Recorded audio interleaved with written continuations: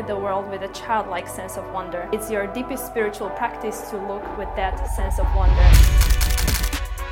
Just because you cannot do it now doesn't mean you will not be able to do it tomorrow. If you work hard enough and correctly, then you will be able to achieve it. So your first time teaching yoga was with one person? Yeah.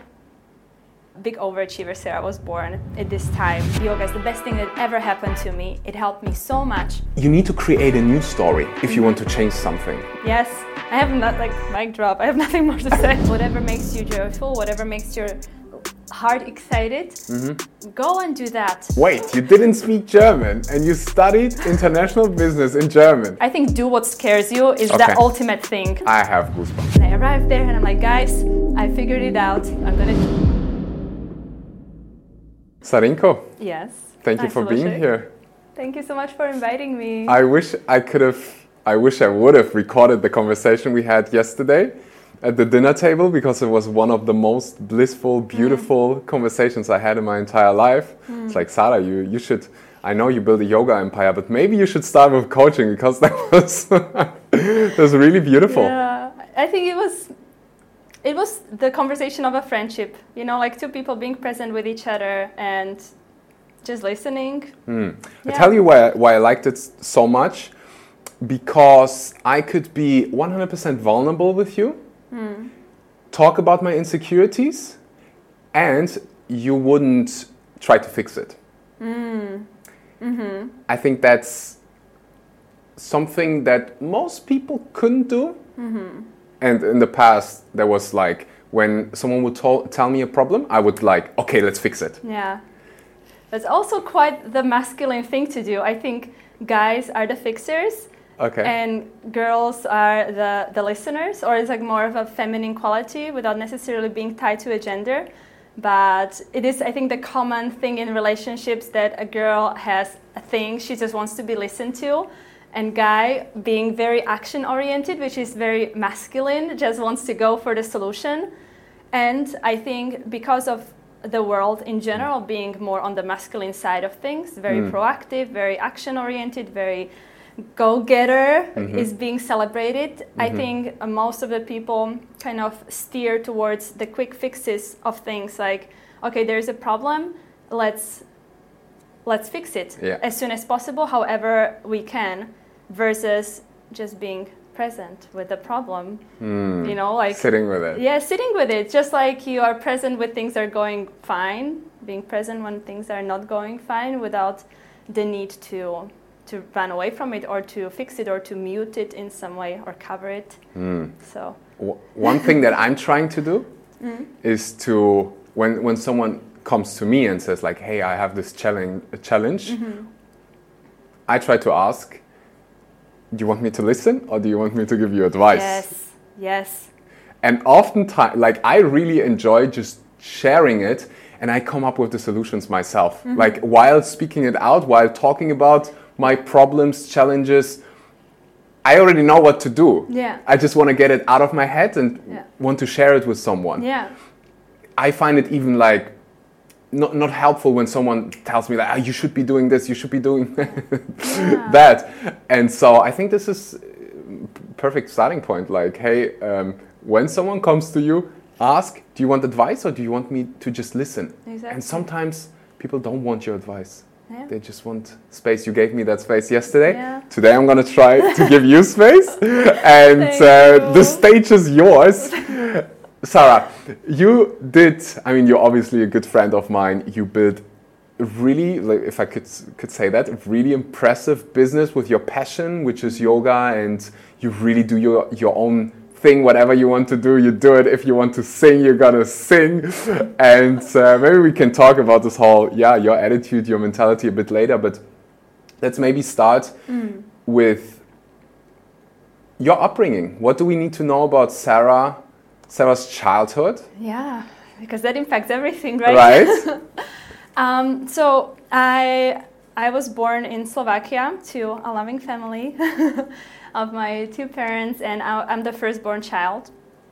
And my family, and I think in general, like the mentality of people in Eastern Europe, especially at that time when I was born in the 90s, was still impacted by what historically happened before, by occupation, by communism, where people were quite worried about providing for their survival because a lot has been taken away from people. So I think that being deeply ingrained in the society of Eastern Europe, of Slovakia, and thus also in my parents, impacted me in a way that from very early on, it was very action-oriented, very results-oriented, very even scarcity, like there was a scarcity mindset and a fear, like some deep-seated fear of if you don't overachieve and over-deliver, you're not, like it's not going to be enough, and you're not going to be safe, and you're not going to be provided for.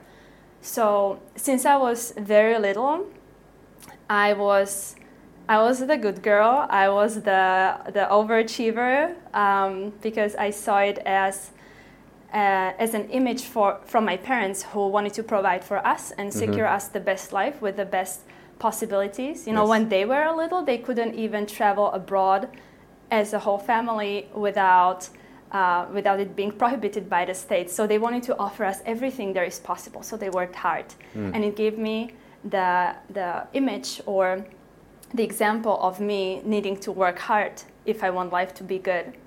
So I think there was a big overachiever Sara was born at this time. I was always good with my homeworks. I was good at school. Not necessarily saying that I was the smartest one because, for instance, my brothers, I think they are like legit smart, but I knew and I was told by my mom, if something is not working out and if you cannot do something, it's not the final destination. Just because you cannot do it now doesn't mean you will not be able to do it tomorrow. If you work hard enough and correctly, then you will be able to achieve it. So whatever obstacle there was, whether in learning, like I couldn't properly read until I was 8 because just the words were mixed in my head so much. So whatever obstacle there was, I was taught to put extra work in to overcome that obstacle. And I was always able to overcome the obstacles. So yeah, definitely working hard. And then also being a tennis player I played tennis since I was 4 years old until I was 16 on a competitive level. And we would have practices 6 times a week. And again, like if there was an obstacle, whether it was me being tired from school or me being tired in general or me just being demotivated, it doesn't mean that you're not doing the work or the practice today. So it taught me a lot of discipline and a lot of mindset, I would say, mindset basics and building stones that I, until today, keep building my life upon.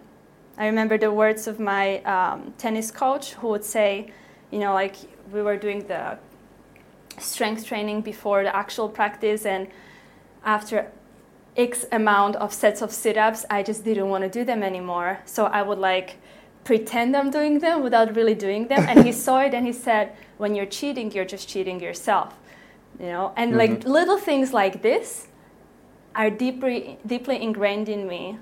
Yeah, like my mom telling me that everything is achievable if you set your mind to it. My coach telling me that you cannot half-ass things and then expect a proper solution. You need to put an honest work in to get an honest result. So I think that's the basic of my childhood. That is really interesting because I had a very similar upbringing, and sometimes we share a lot. We share a lot of languages, we share a lot of characteristics, and I could really relate because for me it was exactly the same. It gave me this drive. I think for you it's the same. It gave me discipline. You know, I mean, my family has Russian roots.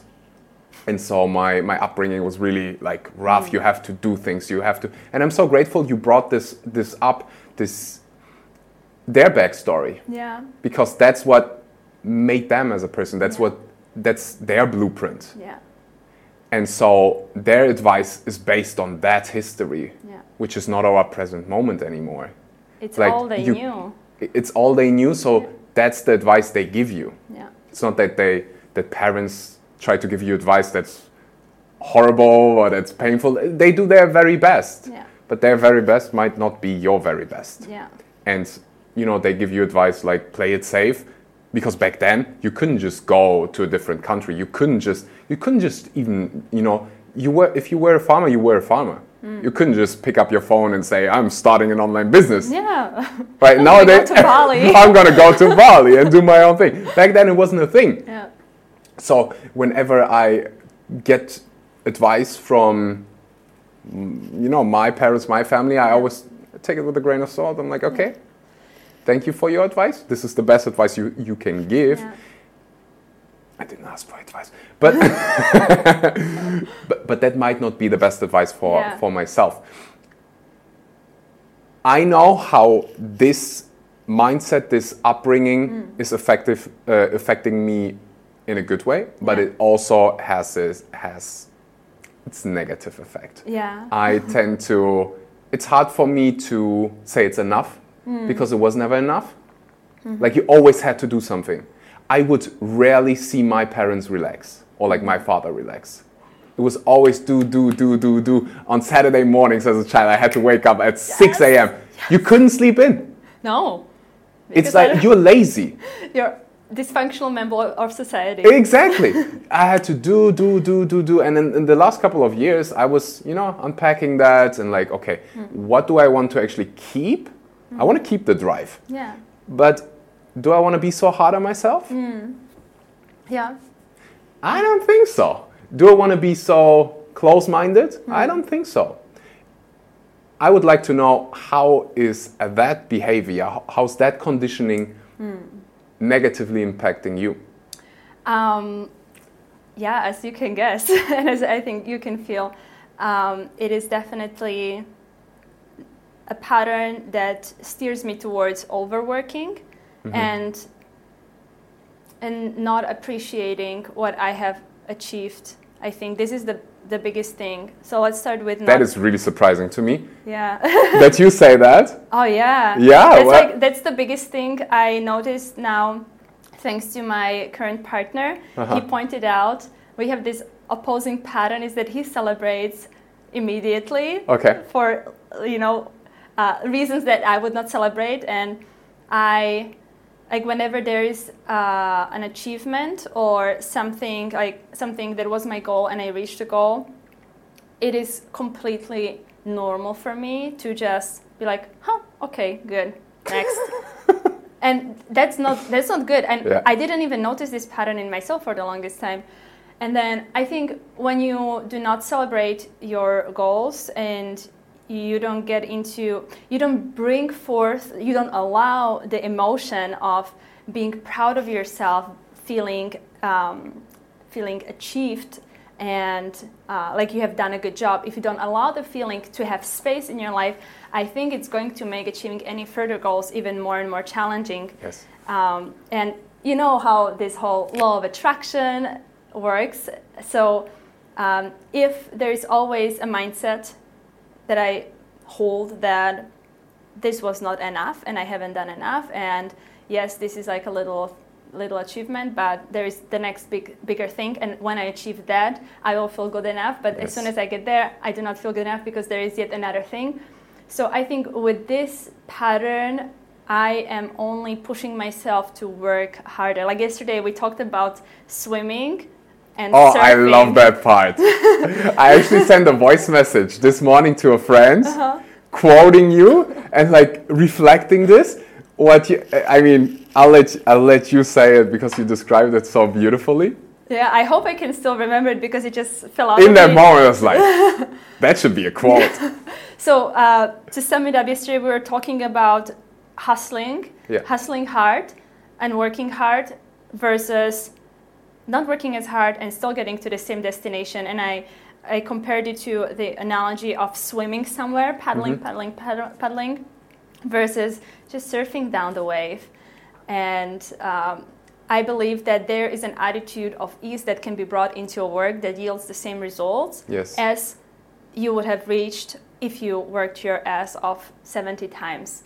So, yeah, again, not appreciating and not celebrating brings a whole aura, I think, into your like whole energy vibration into your being, that this is not enough, I'm not enough, and I need to work harder. And if that is your mindset about yourself, then that is going to be your reality about yourself. And I think this is what ultimately leads towards burnout, which I also experience, and that is the second negative pattern or second negative consequence of overachieving. So not really realizing, or like being so disconnected, I think, even from your body, which sounds interesting because I think I'm quite connected to my body, and I practice yoga for over a decade. I've been teaching yoga for nearly a decade. So I think the connection with the body is good, but then because from little on, I was learned and conditioned to overlook exhaustion and to just get over it, because anything is possible if you're tired.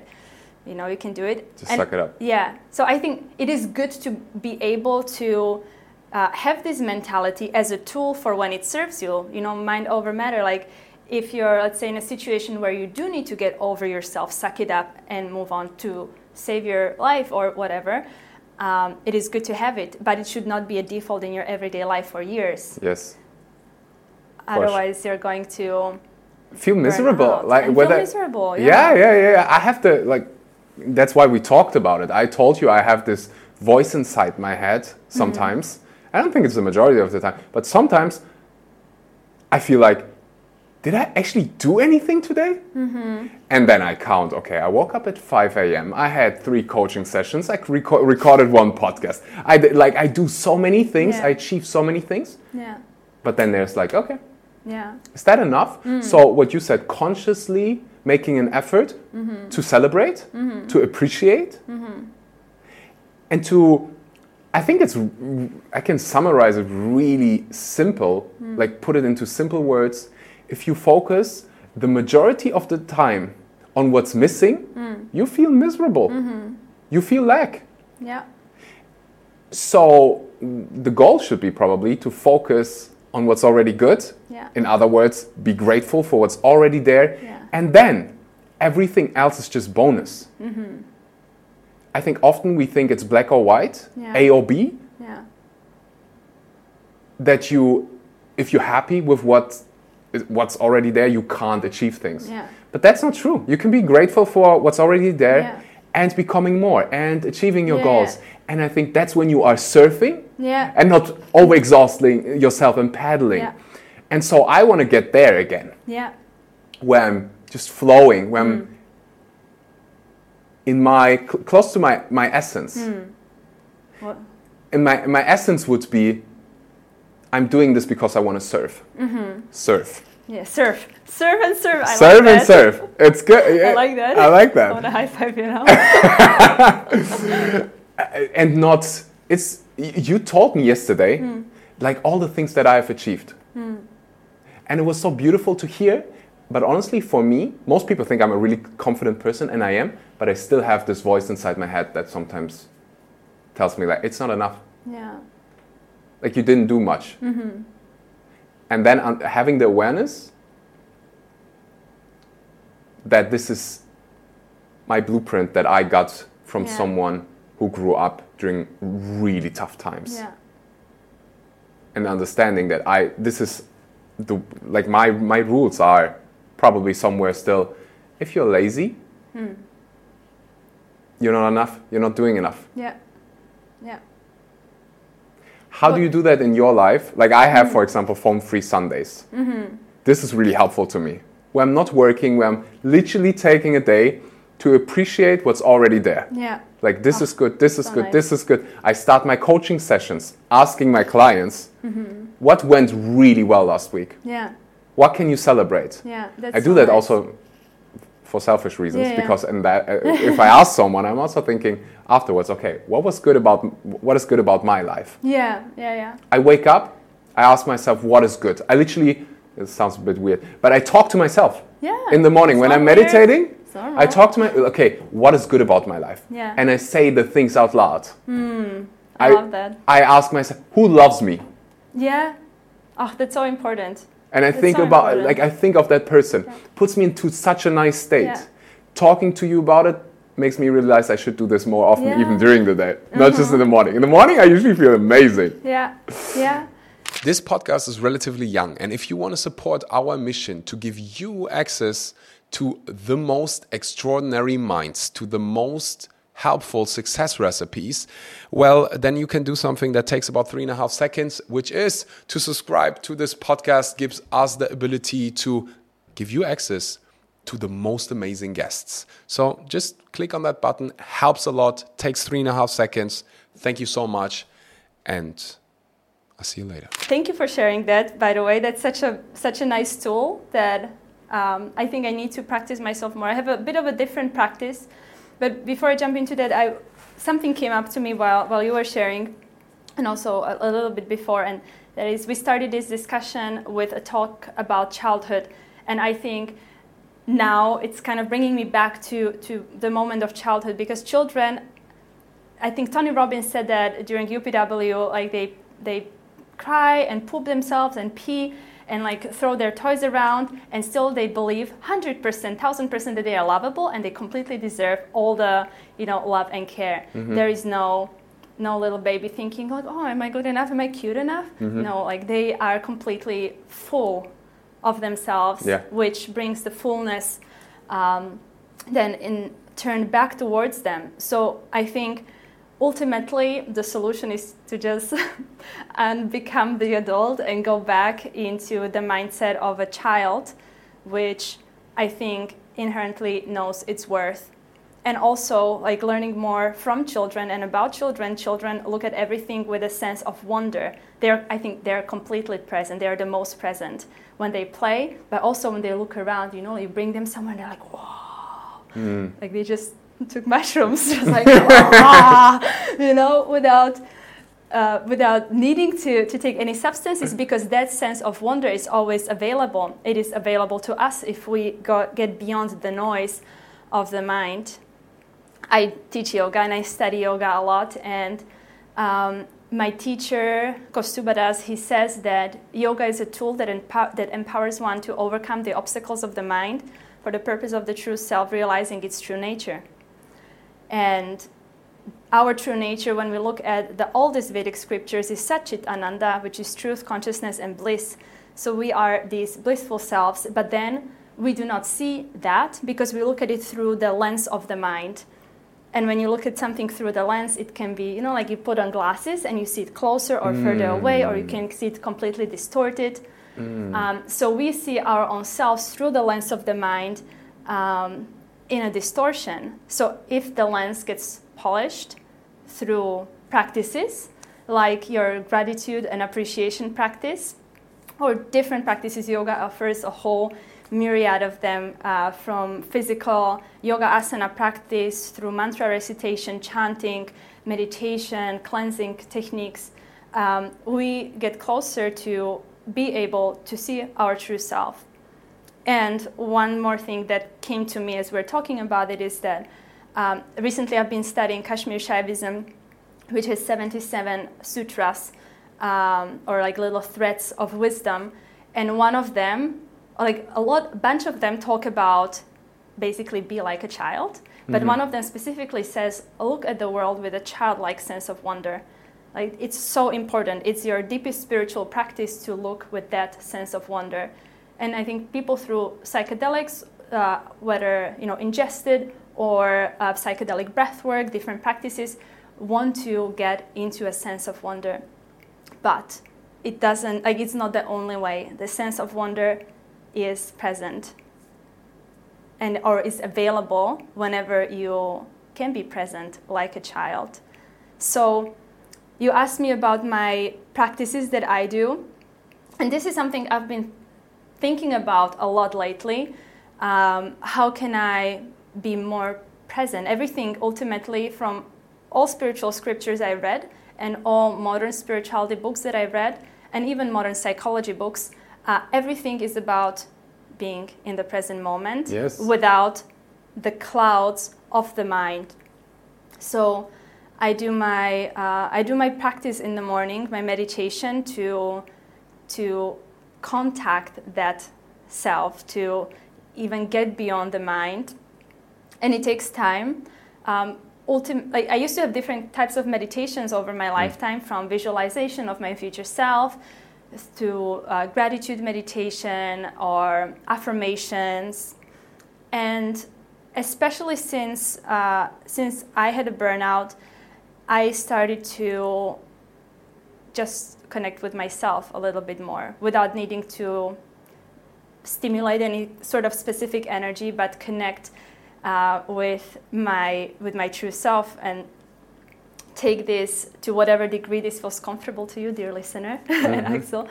But let's say there is a soul, which I believe that we have a soul. We can get in touch with this soul, which then is part of the larger universal consciousness. And if we can connect with that source of energy and inspiration, I think that is what gives you the juice so that you can surf instead of struggle. So I just try to be as much present with myself, with myself, beyond the noise, beyond anything.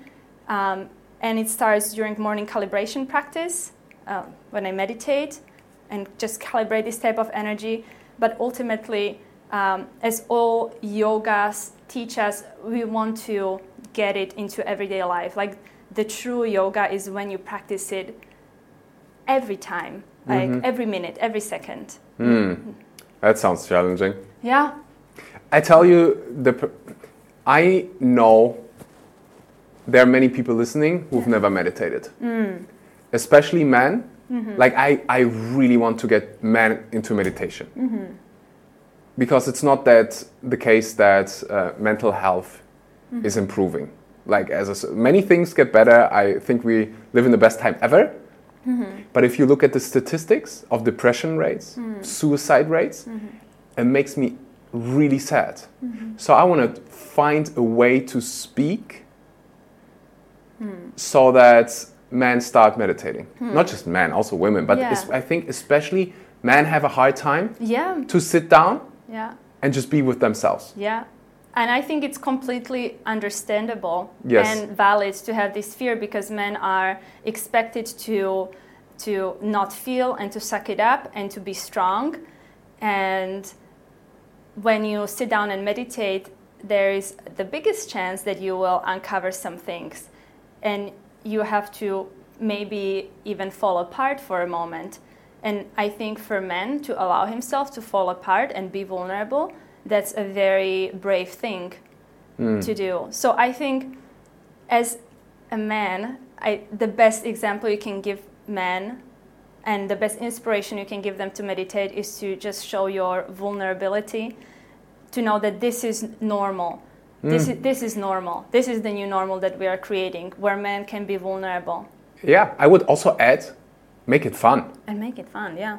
I think people, that's the biggest problem. When I hear someone talk about meditation or like hear about meditation, they're like, I don't want to do it. I don't want to sit there, just do nothing. Yeah, okay, but that's not what meditation is necessarily about. If I understood it correctly, meditation means to become familiar with. And you can choose. You can have a meditation that's about gratitude and speak it out loud and think. It doesn't have to be, you just sitting there and staring at your nose, even though it can be a beautiful thing. I want to make it fun. Yeah. Like, it can be, I'm looking forward to it. I wake up and I'm like, yes, it's time to meditate. It's the time of the day where I'm just with myself. And I think consciously good thoughts. Yeah. Yeah, so having something that excites you about it, right? Yeah, and the way you talked about the present moment, while you were talking, I saw myself playing tennis. Paddle tennis. I cannot think of anything else than, okay, how I'm going to hit the next ball. Like, I'm just present. And I love it so much. Like, I don't feel stressed. I can't feel anxious. I'm just there. I have the same thing when I go-karting. You can just think about the next corner and you feel alive. That's why people love it. You feel alive. So how can we make ourselves feel present during the day, every single day? I think it's a practice, honestly. I think it's you allow yourself time. Yes, it can happen suddenly. Many people have sudden moments of awakening, or call it whatever you want, but moments of realization. But I think ultimately it's a lifelong journey, it's a lifelong practice, and whatever is your getaway drag into this, allow that to be your thing. If what helps you to be present is paddle tennis or rock climbing or go-karting or whatever it is, like do that, create time for that. And I think over time it will evolve into something. I think what turns people away from such practices as meditation is that they may view or see that there's so much expectation, and if I'm not excellent in meditation, it doesn't even count, and I'm wasting my time. So again, this like achievement. If you don't have thoughts, you're doing something wrong. Yeah, exactly. So just like allowing that practice to unfold naturally. And I'm sure meditation, it wasn't for you like one day you learned about it and you're like, okay, I'm going to meditate, and it's already you feel good with it. Yeah. Like the practice evolves, and I know my practice evolved with meditation. For the first, I think 6 or 8 months, I would meditate for 3 minutes, and that was excruciating. It was so difficult for me. So, and I had visualization meditation. So, and whatever tool you have, use it. So maybe it is affirmation, maybe it's visualization of your future life that really excites you. Maybe it's paddle tennis, maybe it's running, maybe it is yoga, asana, maybe it is singing. There are different paths towards it. And whatever it is for you, go ahead and do that. Like there is no one specific thing you should do. Just allow whatever helps you to be that thing for you. Yes, 1,000,000%. I also give this advice when it comes to exercise. Because sometimes people talk about exercise and they make it sound like you need motivation. I really don't believe in motivation. I think it's dangerous to think that you need motivation to go to the gym or to exercise. I think it should be fun. It should be playful. And if you don't like going to the gym, like if the thought of you lifting weights is not pleasant, I don't think you should be doing it. Yeah. I think you should find something that you truly enjoy, and so you don't have to motivate yourself. Yeah. I can't wait to go play paddle. It's like I'm pumped. Like I want to go do this, and there's so many ways to move your body, to exercise, and the trick is to make it fun. Yeah. And so you don't like. I never have the thought like I really don't want to go play. Yeah. I really don't want to. I'm like, okay, really excited to go. Really excited to go to the gym as well and listen to a podcast.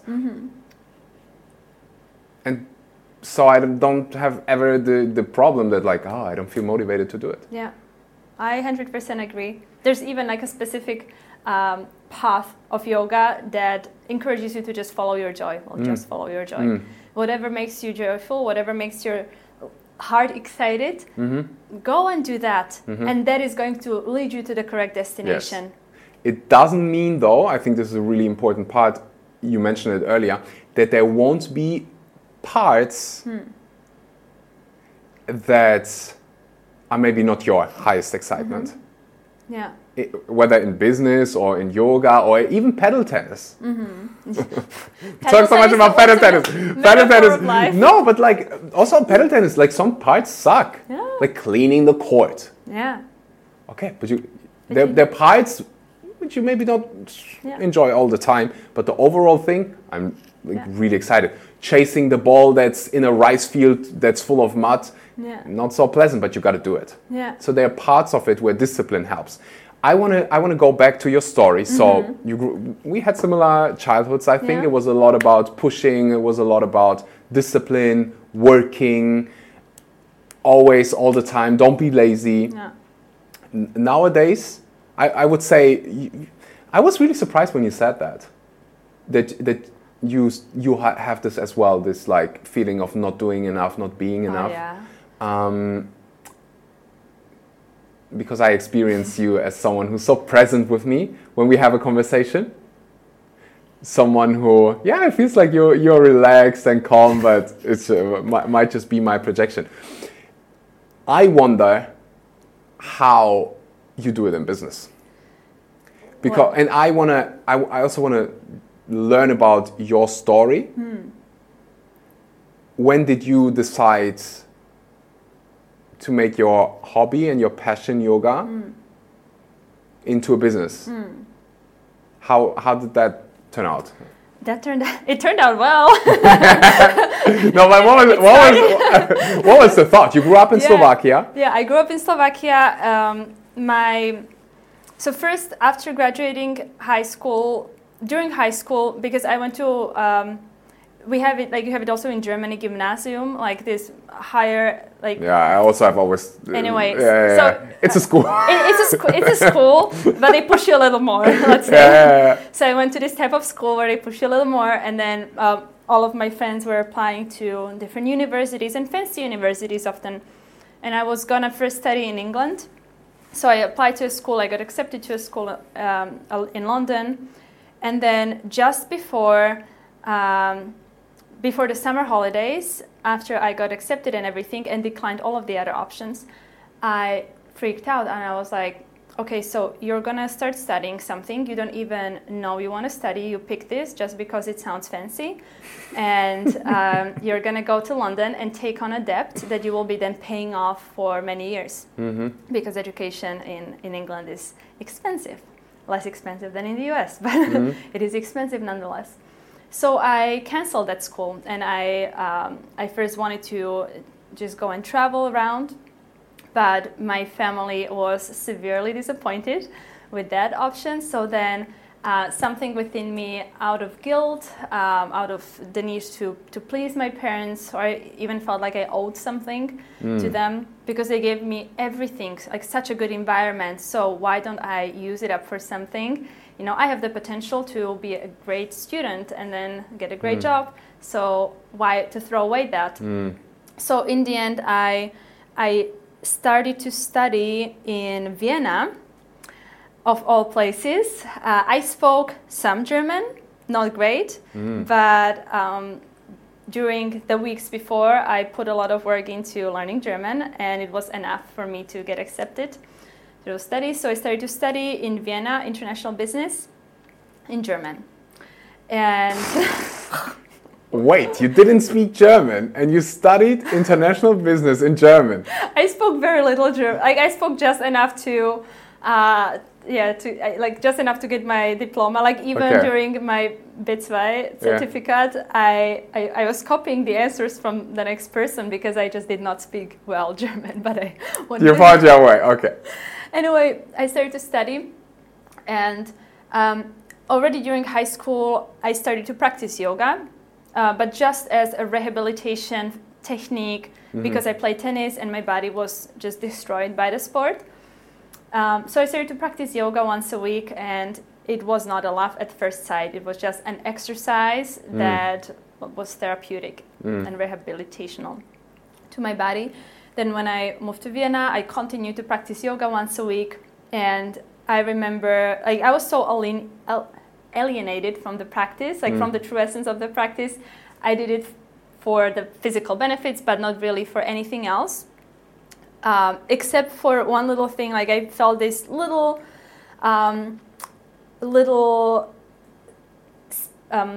ease, let's say, like a little part of that practice was just complete ease and freedom, because there was no achieving. Like, you're not better in a yoga posture. Like, the teacher doesn't tell you, well done, you know. Like, the biggest achievement there is to just be 100% present and honest with yourself as you practice, and nobody can really evaluate that. So there was no pushing, no nothing. I didn't know it at all, because in tennis I would push hard, in school I would push hard, and in yoga nobody wanted anything from me. So I enjoyed resting in that. And then fast forward couple years later, like 3 years later, I was still doing my practice, and then we had a very challenging family situation, and it kind of tangled with my personal identity crisis because I studied business, and then my parents got me an internship at a place which was like a really nice marketing company in Slovakia. So I would start to go there and do my internship, and it lasted 2 weeks before I got fired / left the place. I just absolutely was not feeling it at all. And then my boyfriend at the time, he told me, listen, Sara, if you fall asleep, like you're 21, if you fall asleep for a year or two, you're not gonna miss out on anything. You know, you're not gonna miss anything. So just allow yourself to do whatever the hell you want to do, and do it. Like good boyfriend. I know. I'm so thankful to him. Good ex-boyfriend. Yeah. It's still like he was the one who empowered me to do more in yoga, because as I was going through this challenging time of identity crisis and challenging family situation, I had severe insomnia, anxiety. My first panic attack started then. And yoga was that one practice that anchored me in presence. So having that routine, I had to create a routine for myself because I was depressed. I couldn't sleep. I was like a ghost, like a piece of vegetable just floating around. And yoga was that practice that I did every morning, and that was just the anchor. Like, okay, this is, now you're safe. So then I went to a retreat with a very inspiring teacher, and there it even deepened. And I noticed that yoga is not just this therapeutic exercise that I do to bring my body back after years of playing tennis. It is your anchor in everyday life that helps you to be present. And it is something that shows you that so much more is possible. And I learned this through advanced asana practice. And if you look at my social media, it's very, like you do back bend and you do handstand and these advanced postures, because that is what initially got me very excited about yoga, is that although I was not a ballerina or a gymnast, I can learn these things. It is all in my head. And my teacher at the time, when I couldn't do something, she would just tell me, just get out of your head. You know, like forget what you can or cannot do. Just do it. Just forget it and do it. You know, stop putting yourself into a box, but express yourself freely and explore what can this become, rather than this is what it is. You know. So, yeah, that combined with wise words of my boyfriend at the time showed me that, wow, this is the best thing. Yoga is the best thing that ever happened to me. It helped me so much. And if I can be in any way helpful in sharing this with more people, I will do everything to get to that place, because this is the best. And from then on, it went very, very fast, I would say, because I have my discipline and determination. And I remember it was June 2015. And I decided that I will practice yoga every single day, and I want to bring this to many people, so I'm going to post on Instagram every single day. And before that, I did not use social media. I deactivated my Facebook. I was out of that world because I don't really enjoy it. So I wanted to use it for a specific purpose of sharing yoga with people. And I started to post every single day, and I knew I wanted to share it with many people, as many as I could, and I would go under hashtags and like connect with the community and like do the whole thing. I started to teach immediately. Like a friend asked me, he's from Venezuela, Luis, shout out to Luis. He asked me, Luis, it's like, Sara, I saw on Instagram, like you do this yoga thing. I would like to learn it, but we were students at the time. He didn't have work permit in Austria, so like his finances were limited. And he's like, could you teach me? I cannot really pay you much, but I just want to learn it. So I was like, of course, if I can share this with you, please. So I started to teach him, and then another friend, and then I did my teacher training, and I was very, So your first time teaching yoga was with one person? Yeah. my first time teaching yoga was to one person. My first time teaching like a proper paid yoga class was also to one person. Wow. It cost 10 euros. How did that feel? Oh, amazing. Okay. Yeah, I had that 10 euro, how do you... Bill? Yeah, bill. Yeah. Shine. I had a 10 euro bill with me for, I had it, I think I may even still have it somewhere. But I was like, this is the first money I earned with it. And it was just the most bizarre journey because I decided this is what I want to do, but I was still studying at the business school. Mm-hmm. And so I was doing my Instagram, and then I got my first collaboration. And I remember I arrived to a lecture at a university, production and logistics.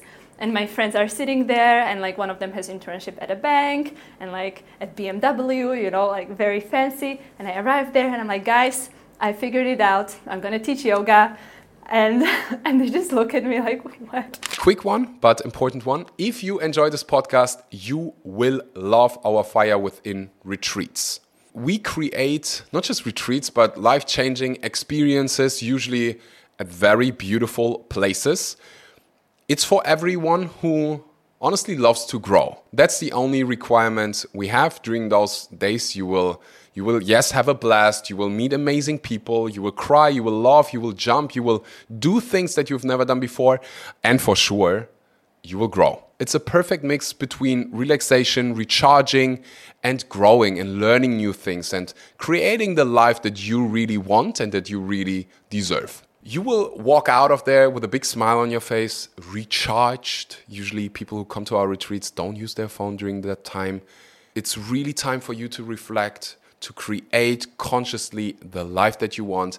If you would like to relax, and I mean really relax, recharge, and learn life-changing tools, click the link that you will find underneath this video. You will get a special prize as a listener of this podcast. Thank you so much. And who knows, maybe I see you in Italy, in Spain, Austria, or wherever we decide to host a retreat. Now let's continue. I'm so grateful that you're bringing this up. It also reminds me of this Instagram post I once saw of Taylor Swift playing one of her first concerts with like 3-4 people watching it. And now she is standing in front of millions and not millions, but I don't know, 100,000 people. It's really hard to get a ticket. Sarah and I... And we are going to get That's also something that we are sharing. A love for Taylor Swift. Great. Yeah, but what this shows is that, you know, we all started small. Yeah.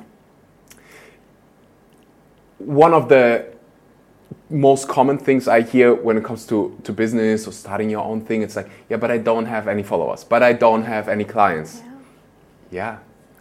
We all didn't have it. Well, we started somewhere. The most important thing, I think, nowadays is that you start. Is to start. With what you have, and then that's how you build confidence. You need experience, confidence goes up. Experience, you're not going to be, the first time when you drove a car, you know, you're really nervous. You didn't have any experience, so very low confidence. More experience, more confidence. So that's how you get confident. You do it and you do it. So thank you so much for, you know, because nowadays you teach so important yoga at festivals. You have hundreds of people. You have hundreds of thousands of followers. People only see that moment of your life. I wish I had pictures of, like, I would not. I'm very bad in behind the scenes and documenting the journey, which is something I would like to do more, to show people that I didn't just drop like this, you know. It was all part of a process. And there is a quote I have always in my head. It says that many people, or most people, don't start for fear of starting small. And I really like what you said about, like, you have to start small to build up confidence. And also, if my first class was not to one person but to hundreds of people, like, my first class was very shitty compared to my classes now, you know. It's like you always evolve, and you need to start somewhere, and you need to allow yourself to be a beginner. And and go from there and grow through the process and learn, constantly learn. Yeah. Almost get comfortable with, sucking at it. Yeah. It's okay. Exactly. Yeah. And being able to say to yourself, like, okay, I tried and I know better now.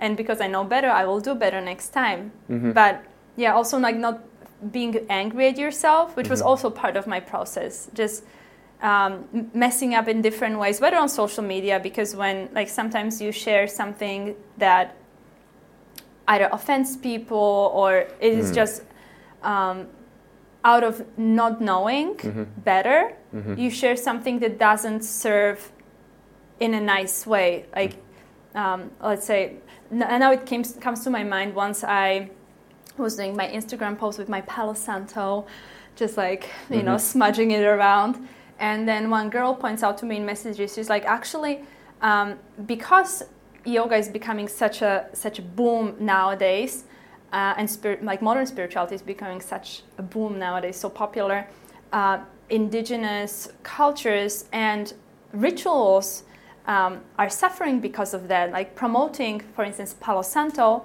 I don't think it's the best way to do things, which made me think about, okay, actually, it's something that has to be imported, come from very far away. What was indigenous for where I come from?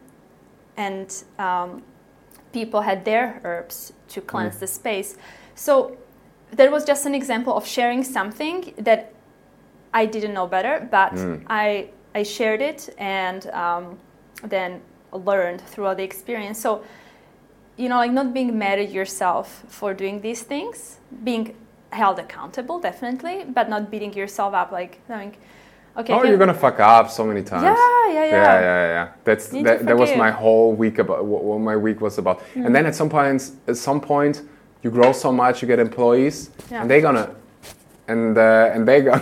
You just fucked up. She just covered her microphone. And they gonna fuck up. It's like not nowadays. As an entrepreneur, it's so important to learn how to deal with your fuck ups. Yeah. And to be okay with screwing things up, learning from it, doing it again, doing it better. But then I think it's almost like getting back to playing tennis.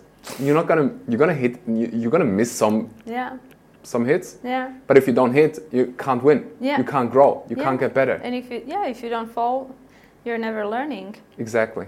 In handstands, I train handstands too, and you learn how to balance on your hands or even on your feet when you were little and just learning to walk. But you learn about balance only in the moment when you start falling. Like you have to get to the point where you're falling, which is labeled as a wrong thing. Like, oh, I'm falling, I'm not learning a handstand. But no, actually the fact that you're falling means that you're learning about balance. Without this, you would not even learn what you want to learn. Yeah. So my gymnast Ticha, when I was doing CrossFit, I still do sometimes, when we learned handstand and handstand walks. Yeah. First thing she taught me is how to fall. Yeah. And then get back up. Yeah. Like she said, you're gonna fall, so let's learn how to fall. Yeah. And it's not a bad thing. So exactly, it's not a bad thing. Yeah. It's gonna happen no matter how good you are. So let's learn from it. Yeah. We should rebrand the words. Yeah. There's no failure, there's no fuck up. It's just learning. Yeah, you can't fail. I remember listening to this audiobook years ago on Bali. I remember how I was driving on my bike, and for the first time in my life I heard, you can't fail. Yeah. I only believe in results, not in failure. Mm-hmm. So if I do something and it doesn't meet my expectations, it didn't go the way I expected it to go. Yeah. Didn't mean that I failed. It just meant those are results that I don't like. Mm-hmm. Let's learn, let's change the approach and create better results. Mm-hmm. Yeah. It is not, like failure is not the opposite of success. Oh, yeah. It is part of it. Oh, I love that. You can't grow. You can't make stuff happen without failing. Mm-hmm. So almost embracing it. Yes. There is this one entrepreneur, I don't know if you know her, Sara Blakely. Mm-hmm. She's one of the first self-made billionaires who built an empire as a woman. And her father would ask her every week, how did you fail this week? Yeah. And but not in like a bad way, but like celebrating it. Yeah. How did you fuck up this way? How did you fail? What did you learn? I think it's so important to, get this, that this becomes part of our blueprint. Yeah. Celebrating not just the success, which is important, but also celebrating the moments when you made a mistake, you learned something, and you can share it now with others. Yeah, that's, I think, something you could put on a mug, like this little quote. Failure is not the opposite of success, it is a part of success. Yes. So, yes, I have not, like, mic drop, I have nothing more to say. Amen. The podcast is called Success Leaves Clues. I think I told you my whole idea is to get insights, get your success recipes from like many, many really inspiring people. You're one of them who are in my life. And one day I want to write a book. Yes. Share it with the world. Share it with my kids.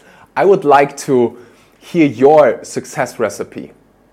A couple of ingredients that you would like to add to this cookbook, to this recipe book.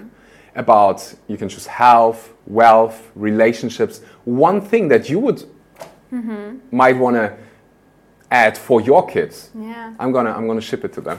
Please. I'm gonna mark your words. Keep you accountable. Uncle Axel is gonna be shipping things.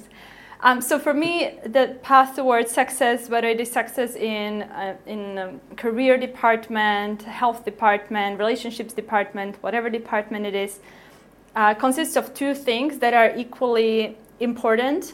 One of them, I never actually try to verbalize it, but one of them has to do with vision, and the other one has to do with work. So first, let's look at a vision. That would be what we can label as manifestation or visualization. Like you need to be able to think beyond the limitations of your present life. Limitations not necessarily being a bad word, but your present reality is very likely different than the reality that you're aspiring to get towards. So the ability to see beyond the immediate reality and be connected to that reality, that is it. And you can do that through visualization. I have goosebumps. Yeah. I would love to unpack that. Yeah, let's. Wow. Okay, so if you would have to explain this to a 3-year-old, or to me it's the same, how would you do that? I think it would be easier to explain it to a child than to an adult, honestly. Explain it to a child. Yeah. How do you, what do you want to do? How do you want to feel? How do you want to look tomorrow? What do you want to do? Like, just ask them. And I think... What would you like to create? What would you like to create? And they tell you. I think it's going to be easier for a child than to an adult, honestly. Usually we then come up with stories why it's not possible for us. Yeah. A child tells you she wants to ride a unicorn tomorrow, that's what she wants to do. So I think... I love that part. To a child, it would be quite easy. Explain it to an adult who has been stuck in his routine for 50 years. I think that's going to be really challenging. 1,000,000%. Yeah. Because then this whole story comes up. Yeah. Like, I can't do this, I have this, and I have a job, and this and that. So almost letting go, almost divorcing that story of the past, I think that's what you're trying to say? Yeah. Like, I'm opening the boxes, opening the doors, and allowing there to be more space, and even allowing some things to crumble down, because we have these we need limitations to sustain us. We need a glass to keep water inside of one place, otherwise it's going to spill all over the place. But if it's too hard and we can never move it, then we can never move the content of those limitations. So be willing and able to let some things crumble, because you are building something new, and you cannot have two at the same time. So being okay with that, and the crumbling can look like failure, right? In many, from some aspects, it can look very uncomfortable, very scary, very painful. So just be willing to accept that as a part of your change. Yeah. Okay, so I'm adding to this recipe book. The voice, it goes back to what you said earlier about kids. be willing to be open-minded. The reality, or what you think what reality is, might not be your reality. So what I'm writing down is divorce the old story, what you think reality is, what you think you can do. Marry unlimited possibilities at the end of the day. If someone may, I'm trying to nail it down. It is really hard to explain, I think.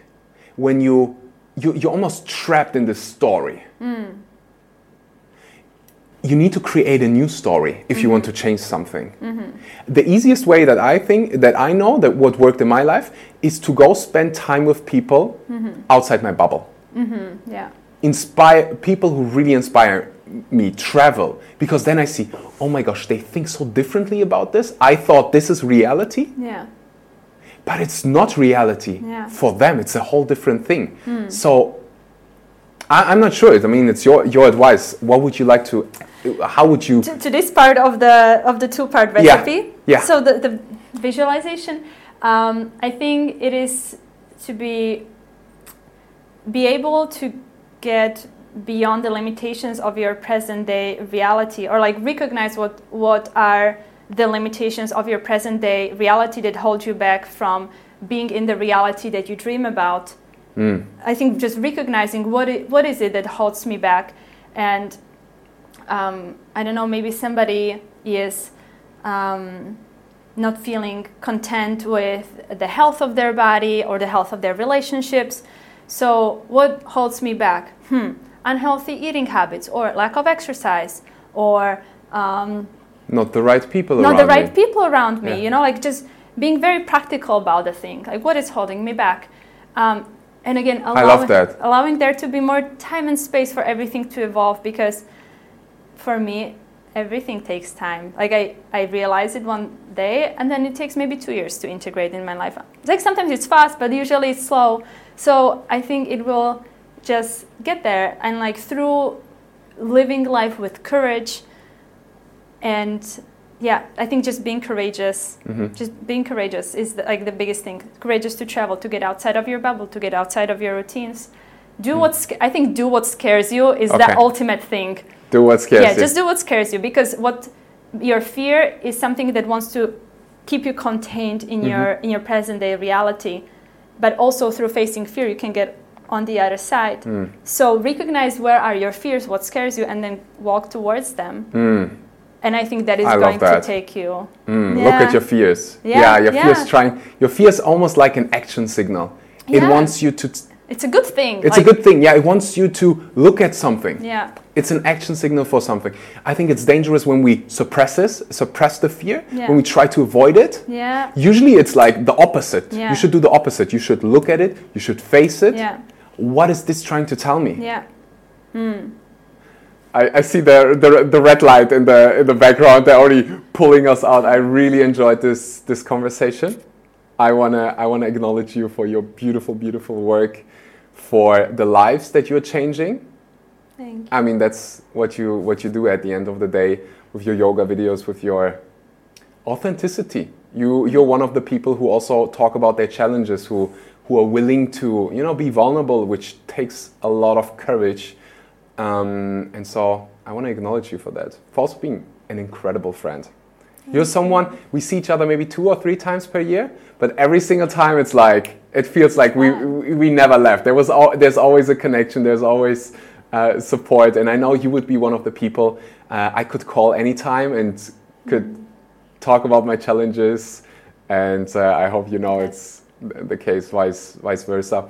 There are a billion ways to see how yoga could change your life. You have free trials. We're obviously going to add everything to the description box. I highly, highly recommend to people to check your stuff out, because it's helpful, it's meaningful, it's such beautiful work. Thank you so much, Axel.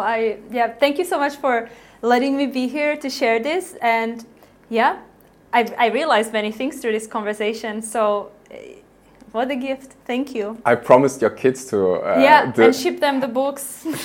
I'm going to hand deliver them. Yes, hand it over hand to them. Deliver to your hand kids. Deliver. Exactly. Okay, no pressure. Right? All right, Sara, thank you so much for joining. Thank you. And hopefully until very soon. Yeah. Ciao. Ciao. Ciao. I really hope you enjoyed today's episode, just as a little gift from our side, from my team, because you stayed until the end of this episode. 30 days of free Fire Within membership. I created the Fire Within membership to give you guys access to the tools that have changed my life, the lives of my clients, and give you also access to a community of like-minded people. We have guided breathwork sessions, guided meditations, guided visualization practices, really tools that enable you to create the life that you deserve and that you want. And it's one of the best things we have ever created. Hundreds of people, live events, sessions that will blow your mind. 30 days for free. You will find the link in the description. Thank you so much, and until next time.